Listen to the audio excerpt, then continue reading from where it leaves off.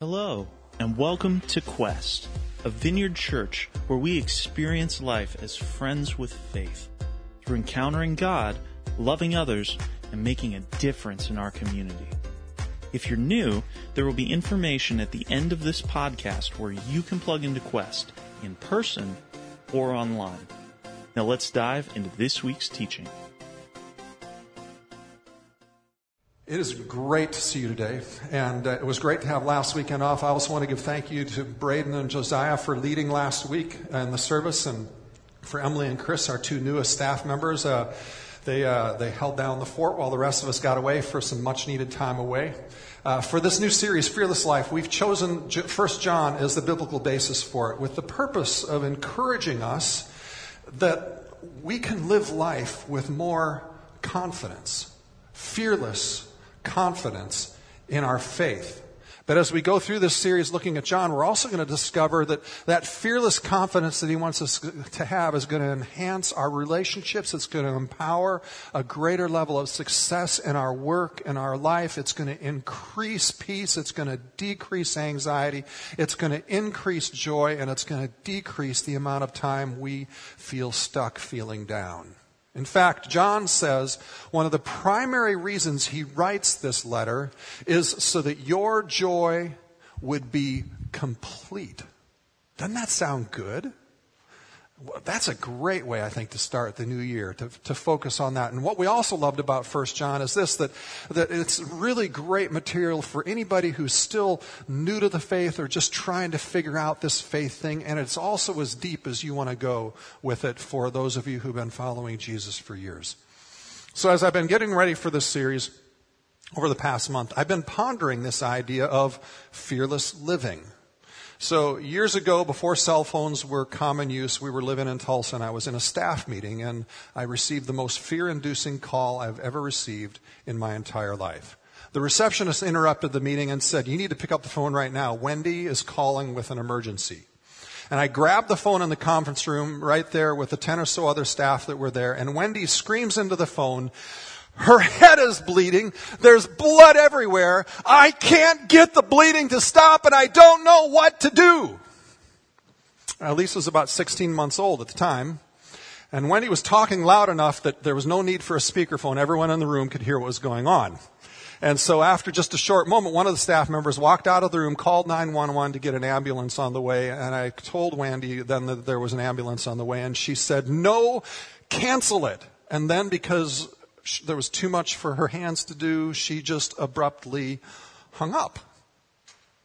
Now, our church office at the time was in a 60-story tower, so I ran to the elevator, waited for the elevator, got down, I ran the quarter of a mile out to the parking lot, and I made the 15-minute drive home in just over 10 minutes, sorry policeman, to find an empty house with a pool of blood on the floor of the bathroom. After an hour or so of calling every urgent care and hospital in the area, I finally located where they actually went, and Elise got several stitches, and we brought her home. Wendy had no idea that head wounds bled that badly. So what Elise had been doing is she'd been on Derek's bed, and she was jumping off. She'd been jumping off all day, but one time she jumped off, and she hit her head on the metal frame, splitting it wide open. We get home from getting her stitches, and within 5 minutes, what's she doing? She's back on Derek's bed, jumping off again. Isn't that cool? Yet a little bit kind of insane how kids are in that way, so fearless. They often have this ability to just live fearlessly. So here's a question. What does it look like for each of us, you and I, to live a fearless life? What does that actually mean? So to set up our discussion a little better, allow me to tell you another one of my favorite memories from Elise's life, but for just a little bit of a different reason. So fast forward 16 months from her stitches, and we've actually moved to Oregon now. We're living in Oregon. We had purchased a house on a hill with a really long downhill driveway all the way downhill to the garage. If you couldn't start the car at the top of the hill, you could always get it in the garage because you could coast it there. So our kids, they would go to the top of the hill and have over 100 feet of downhill to enjoy, where they could ride their scooters at fairly high rate of speed coming down the driveway. And it was great for us as parents because we didn't need to push them anymore. Remember those little tykes, things where they had the little steering wheels and that's what they rode down. One day we were out working in the yard, and Wendy and I were, and Elise decided that she was big enough to do the hill without supervision, which was against our rules. And since it was so much fun going down forward, she thought it would be even more fun to go down backward. So before we knew it, she's rocketing down the hill in reverse, smiling as big as she could smile. The only problem is she turned the wheel the same way you would when you were going forward to end up in the safe part of the driveway. Instead, now, since she's going backwards, making her go into the turnaround, which ended in a 10-foot drop off over the edge of the hill. Elise, smiling the entire way until she took air, flies off the end of that turnaround, and Wendy sees it faster than I do, and she's about 7 months pregnant with Jared at the time, and she beat me to where she flew off, and she too took a flying leap off the hill, finding Elise only halfway down the drop-off. So you might ask, well, how could you only be halfway down the drop-off? It's because the whole drop-off was filled with blackberry brambles. So Elise lay there face up, snagged about 5 feet down the hill in a mess of thorns, mostly suspended in air on thorns. I got there and I stepped partially down the drop-off while Wendy quickly and gently got Elise out of the thorns and handed her up to me. And then one of the sweetest moments in all of life happened. Elise gave me a great big hug and she said, "Daddy, my hero." As pregnant Wendy, bleeding in multiple places from her arms and her legs, is finishing untangling herself from the thorns and climbing out of the blackberry bushes from where she had rescued our daughter. What can I say? A dad and his daughter. Now, 19 years later, it's become a teasing family joke for me to get the hero accolades when someone else has done something and I get some of the credit. It's always, "Daddy, my hero." Said with kind of worse sarcasm than that, usually. Does a fearless life look like being a hero? Does it? See, we have images of heroes, don't we, that would say what a fearless life looks like. We get those images from the movies. We get them from history. The images are generally tough people, extraordinarily brave, people motivated by honor and glory, usually very strong people mentally and emotionally, people who are not like you and I, because they react completely different than you and I would to most threats. And yet, while doing busy work over the holidays, I was watching this fascinating docudrama movie titled Beyond Glory. It's performed in theater style by the actor Stephen Lang. And Lang acts out the people who were biographically interviewed in a book by the same name, all 8 of whom were Medal of Honor winners from World War II, Korea, and Vietnam. What was so starkly revealing was that 7 out of the 8 people, they were just ordinary people who, in a desperate situation in which they thought they were going to die, just did the next thing for them and their comrades to survive. As I was listening to these Medal of Honor recipients talking about who they were as people and what they did in that Medal of Honor moment in their life, a second question for me came into stark relief. And that question is this: what is it that can empower us? What is it that can motivate you and I to live a truly fearless life? See, as much as I hate to admit it, fear is still too much a part of my life. As much as I wish it weren't true, as strong as I sometimes think I am, fear undermines so much joy and so much happiness in my life. There was a recent article in the New York Observer claiming that fear is the new normal. It noted that fear influences many of the choices we make, and the problem with that is decisions motivated by fear are flawed, if not dangerous. We will never get to the healthy, fulfilling lives that we want based upon fear-based choices. Here are some of the clues that fear might be encroaching in your life. If fear tends to see only the downside. See, while nearly every choice has an upside and a downside, are you the person who tends to identify the worst that could happen? Fear tells us to avoid anything new or unknown, whereas healthy fear only rises up in response to real threats to survival. Too often, fear sounds an alarm whenever we stick our toe outside of our comfort zone, even though we know others have done the same thing many times without ever having a problem. Fear prefers that we stay in the familiar, even if that familiar is a painful situation rather than stepping into the unknown. For example, fear often causes us to stay in an abusive relationship or in a dead-end job that God doesn't have planned for us that is not healthy for who we are. Fear often keeps us from making any decision at all.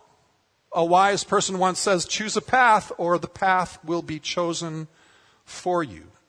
Fear is the root of some people's, I don't know if somebody made this word up, decidophobia, the fear of making decisions. While most individuals do not freeze in the face of choices, fear keeps many of us second-guessing ourselves, resulting in avoiding decisions whenever we can. And of course, we all know that no decision at all actually becomes a decision. Any procrastinators here?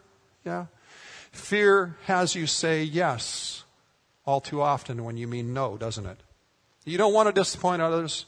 You don't want to experience rejection. When fear is operating, you tend to avoid speaking up and you won't stand up for what you believe. Another way fear shows up. Fear may lead to too much. Too much watching TV, too much eating, too much staying excessively busy, etc., all those kinds of things to avoid the down feelings or the fear feelings, anxious feelings we face. Fear also drives us in our overly controlling natures. If we over-control, we micromanage, it's really fear that's driving that most of the time for us.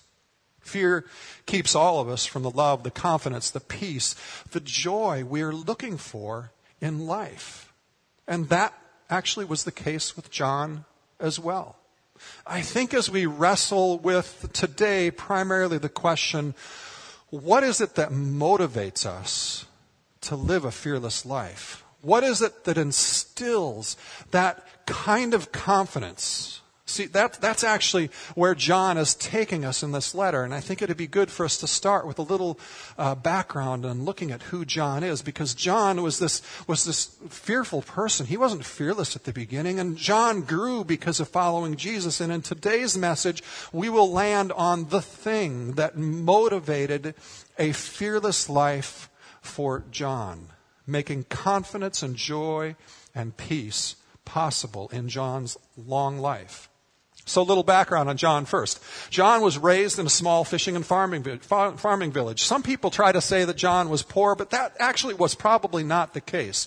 He was probably the definition of middle class, maybe even upper middle class in his upbringing. We see when Jesus calls the disciples in Mark 1, for example, that James and John are brothers and they're sons of Zebedee. And Zebedee, it says, had a fishing business that had hired servants. So in other words, they owned a family business that was large enough to employ all the sons and everyone else of working age in the family and hire outside workers to join them. John came from a successful family business.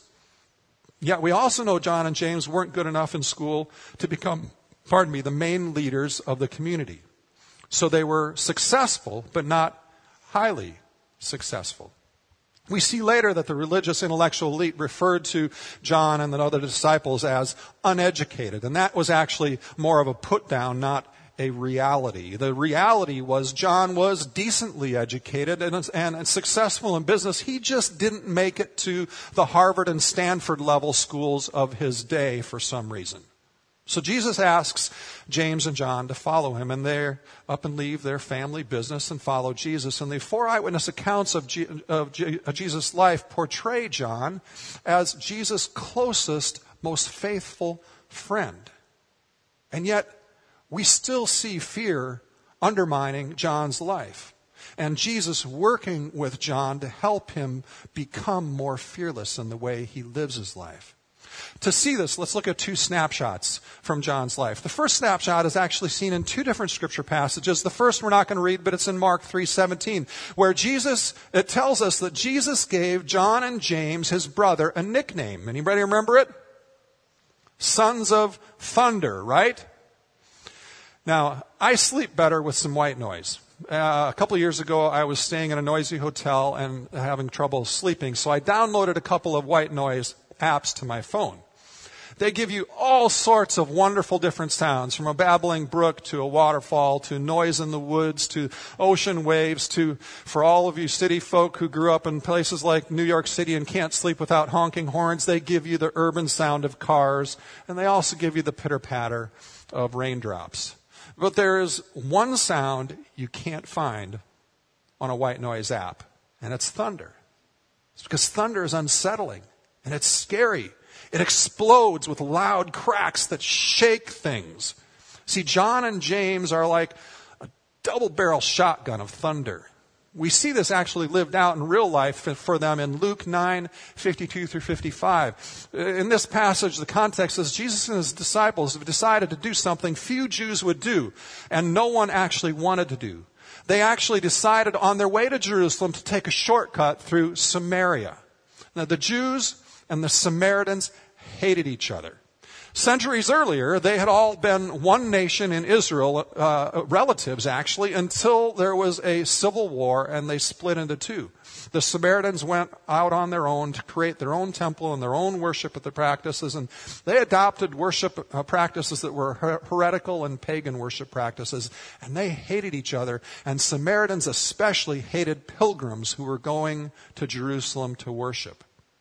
As Jesus and his disciples were traveling, they needed a place to stay and get some food. So Jesus sent some of the disciples ahead to this one town to prepare things for the band of people following Jesus, which likely could have been 100 or more people traveling with Jesus. So the messengers went to the Samaritan village, and they were, the Bible says, not welcomed. Now that's a nice way of saying, your kind aren't welcome here, you scum of the earth. We won't give you anything. We don't care if you starve. We don't care if you die of thirst. This is radical socioeconomic, cultural, religious bigotry, racism. So here is James and John's response. When the disciples of James and John saw this, they asked, "Lord, do you want us to call down fire from heaven to destroy them?" Lightning and thunder go together, don't they? So James and John have the great idea that the good, godly thing to do is to fry them all. Can you imagine this conversation for a moment? Hey, Jesus, I think setting them on fire would be the best thing right now. This is not a very Christian moment or loving moment. And Jesus rebukes them. I can imagine the conversation was a little longer than it's recorded, saying, how about we not set them on fire, guys? How about we maybe pray for them? Maybe we evangelize them. Maybe we care for them. Or maybe we just go to the next town. But let's not set them on fire, okay? What is it that causes this kind of anger, this kind of bigotry and reaction? I suppose in one sense you could say James and John were fearless in this instance. They wanted to right a wrong that was done against them by an enemy. They wanted justice. And they exhibited a lot of bravado, at least in their sense of willingness to put action to their words. But is that fearless? Or rather, is it evidence of a life being driven by fear? See, I think much of our anger in life is actually evidence of our lives being driven by fear. Anger, psychologists teach us, is generally a secondary emotion. We are often fearful, anxious, threatened, and it comes out as anger.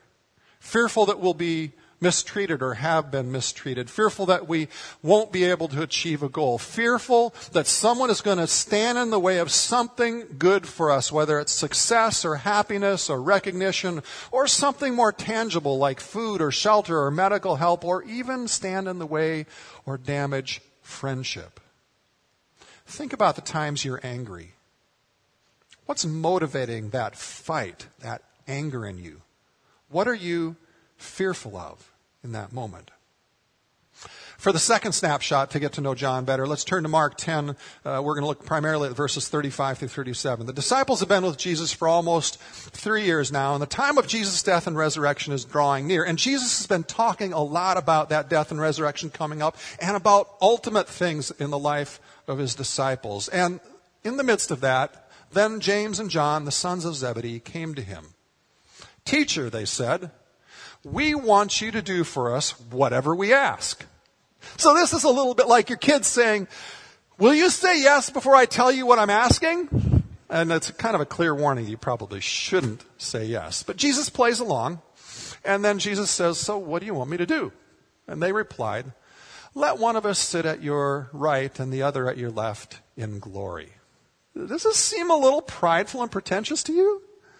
I mean, they're saying, "Hey, Jesus, we've heard you talking about going back to heaven, and we've talking about you having a throne there where the entire universe is going to, angels and everything, all the people are going to bow down to you and worship you. And Jesus, we thought it'd be a great idea instead of one throne, maybe 3. And, we're not selfish or it's okay. You can have the main center one. You can have the middle one. We don't need that. But could you just have 2 right on either side of you, and could you just share a little bit of that worship with us?" I mean, that's it. That's all we're asking, right? What is it that drives you and I to be overly needful of affirmation, of position, and of recognition? A while back, I had the privilege of having a conversation with a fairly successful business person who God has been doing a lot in their life through the ministry of Quest for a number of years. And one of the things they said to me was how God had been addressing the fear that drove them, leading them to be motivated in a wholly different, radically freeing way. See, prior to this, they had been caught up in the leadership teaching and business politics of self-promotion, even at the cost at times of other people around you. And they just kind of say, it's just business. It's the way business works. That's the way things work in my company. If you don't look out for number one, you don't get promoted. Where are you being driven by fear in your self-promotion and your leadership practices, or rather than living a fearless life? Where do you find yourself saying, that's just business and that's just the success, the cost of success in relationships. That's the price of success, even though you may not always feel right about how things are going. See, the fruit of change in this person's life was God confronted the fear and drew them to a different way of living, leading and doing business.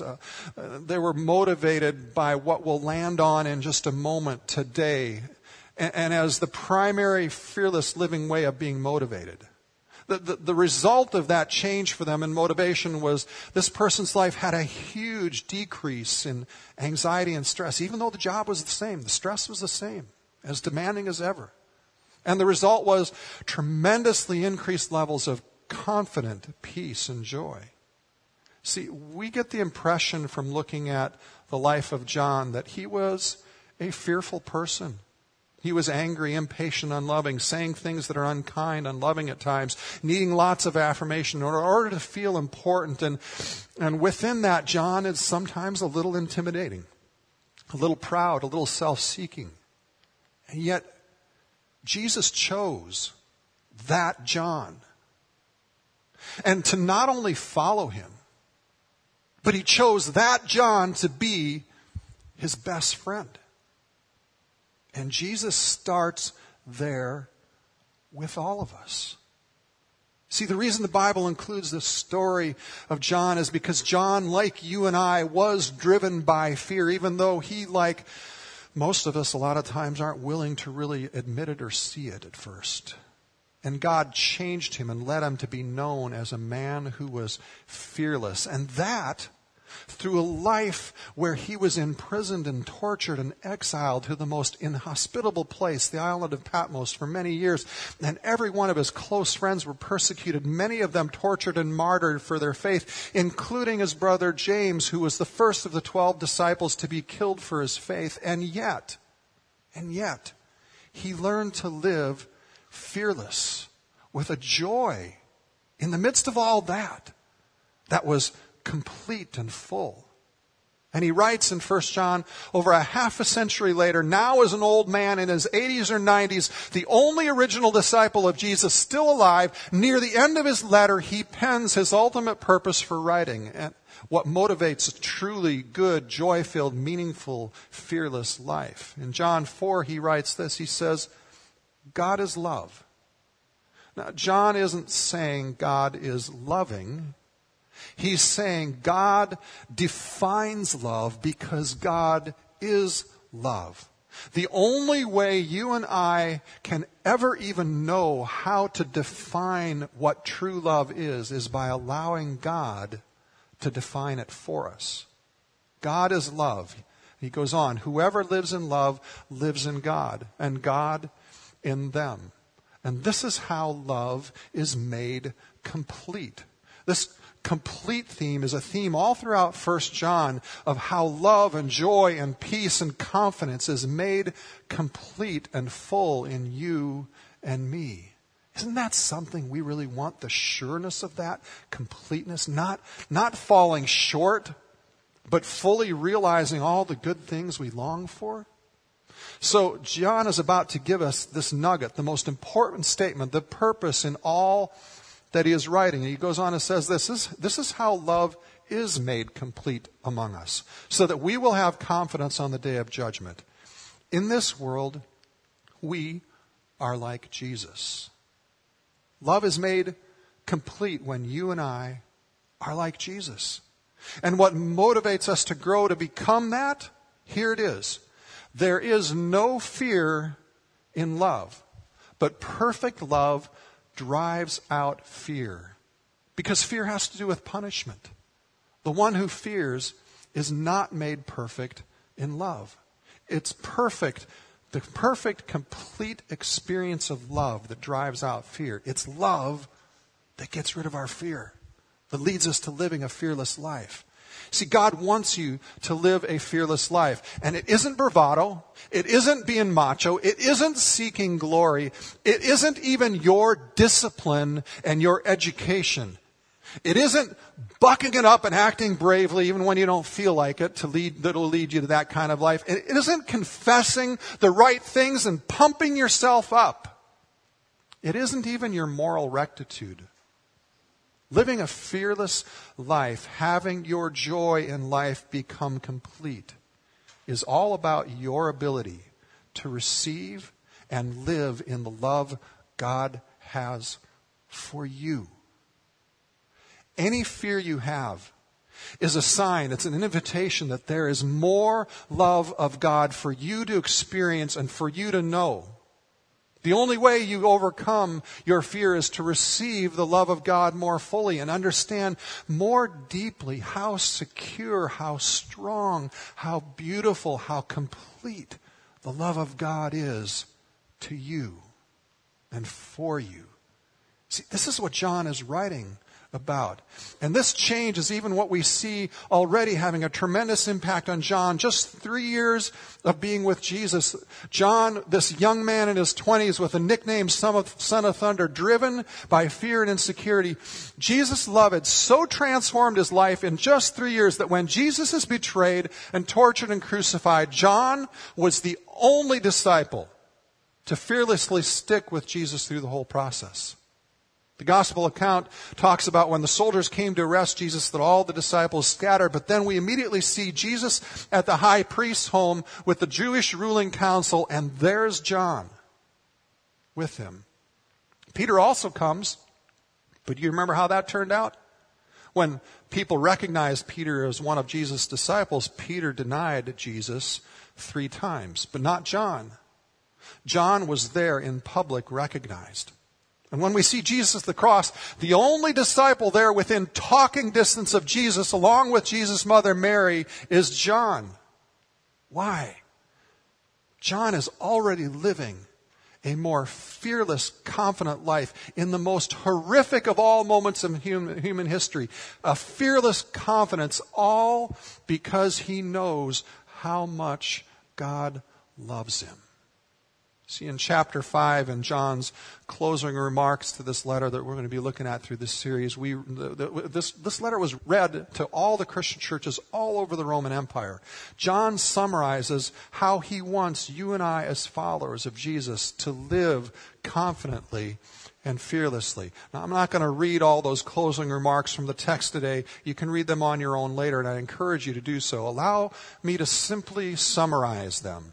In verse 13, he says, I want you to know, I want you to be confident that you have eternal life.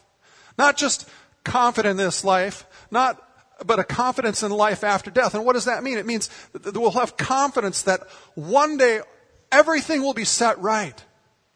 That all of suffering, all the heartache, all the frustration of this life will one day be resolved for you and everyone in eternal life with God.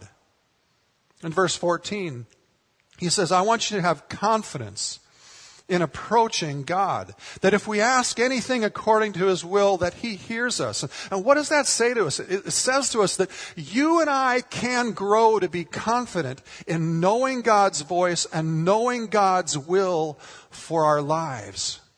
So that we can know God hears us and we can know he's going to answer when we pray. That kind of confidence. In verse 16, he says, so that we can be confident in our relationships with others, even when sin is damaging those relationships and there's conflict, we can confidently know how to pray, and we can know how to love and how to relate and how to press into those relationships, even in the midst of conflict, rather than being fearful of it, in ways that express God's love and gives the best chance possible for healing in those relationships and restoration and hope and joy to be realized.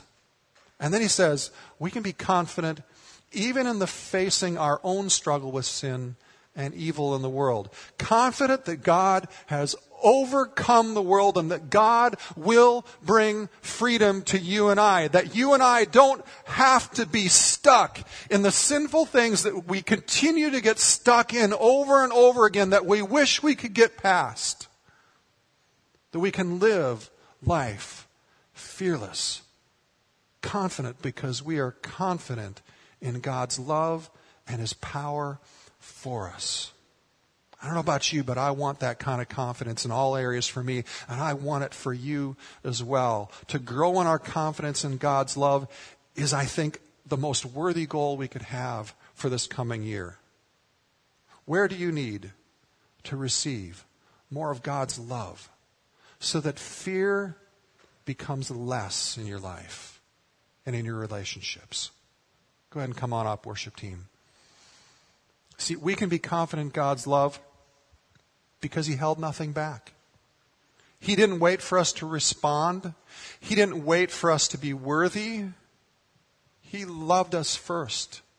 And he loved us with a full, perfect, complete measure of love with his very life. At the first active step I want to invite all of us to in responding to this and growing in confidence is for us today to celebrate communion as we close our service today. As we receive communion, the bread reminds us that God loved us so much that he humbled himself and he became a human in Jesus. Because he wanted to be so tangible, so clear, so close, to be an example to us of what love really means, that we could see and understand who God is. And in that, he took upon his body the punishment we deserve so that justice could be done and also mercy could be given. But he didn't stop there. He didn't stop there. Jesus gave his very lifeblood to the last ounce, to death itself, holding nothing back to forgive us and save us from the just consequences of our sin and from death itself, giving us solid hope that there is a perfect, good life, a fully restored life for all of us eternally if we choose to receive Jesus for who he is and receive his forgiveness and receive his love. So, here at the Vineyard, the way we celebrate communion is it's open to all who confess Jesus as their Lord and Master. And I also want to invite those of you who are uncertain about Jesus yet to consider receiving communion as well. And here's what I want you to do. If you are still seeking God and you're not sure about Jesus yet, maybe just come and take communion and say this kind of a prayer as you do. Just say, God, if you're really real, if you really are Jesus, then I want to know and receive your forgiveness, and I want to know you, and I want to follow you as the leader of my life. So come on as we continue to worship and receive these tangible symbols of God's love. Those who are serving, could you please come? Because this is the perfect love that casts out all fear. Would you join me in prayer? Holy Spirit, I just pray that you would come. I know you're already here, but I pray that you would come in an even more tangible way in this moment. Lord, for those of us who are convinced and followers of you, would you deepen our sense of your love as we receive communion and worship? And Lord, for those here who are still uncertain, Lord, I pray that your Spirit would come even right now and just rest all around them. Let your presence, your love, your invitation to them, your desire to know them be sensed and known in this moment. And Lord, would you receive our worship in Jesus' name. Amen. And I want to encourage you this week to go home and read 1 John. And I want you to just say, God, would you show me the areas that I'm walking in fear where you want me to know how much you love me so that I can be free of that. And maybe he's going to show you some of your friends who are walking in fear, and maybe he's going to say, I want you to invite them because I want you to be a part of bringing my love to them. I want you to be a part of bringing freedom to them just by your invitation. So pray about that. Go home, invite your friends. We'll look forward to seeing you next week. God bless. Thank you for listening to this week's sermon audio. If you're loving Quest Podcast, let us know on Facebook or Twitter by using the hashtag #GoToQuest. For more information on Quest, who we are, and what God is doing here, or if you would like to help support Quest financially, please visit us at gotoquest.org. That's GOTO Quest.org. Thanks for listening.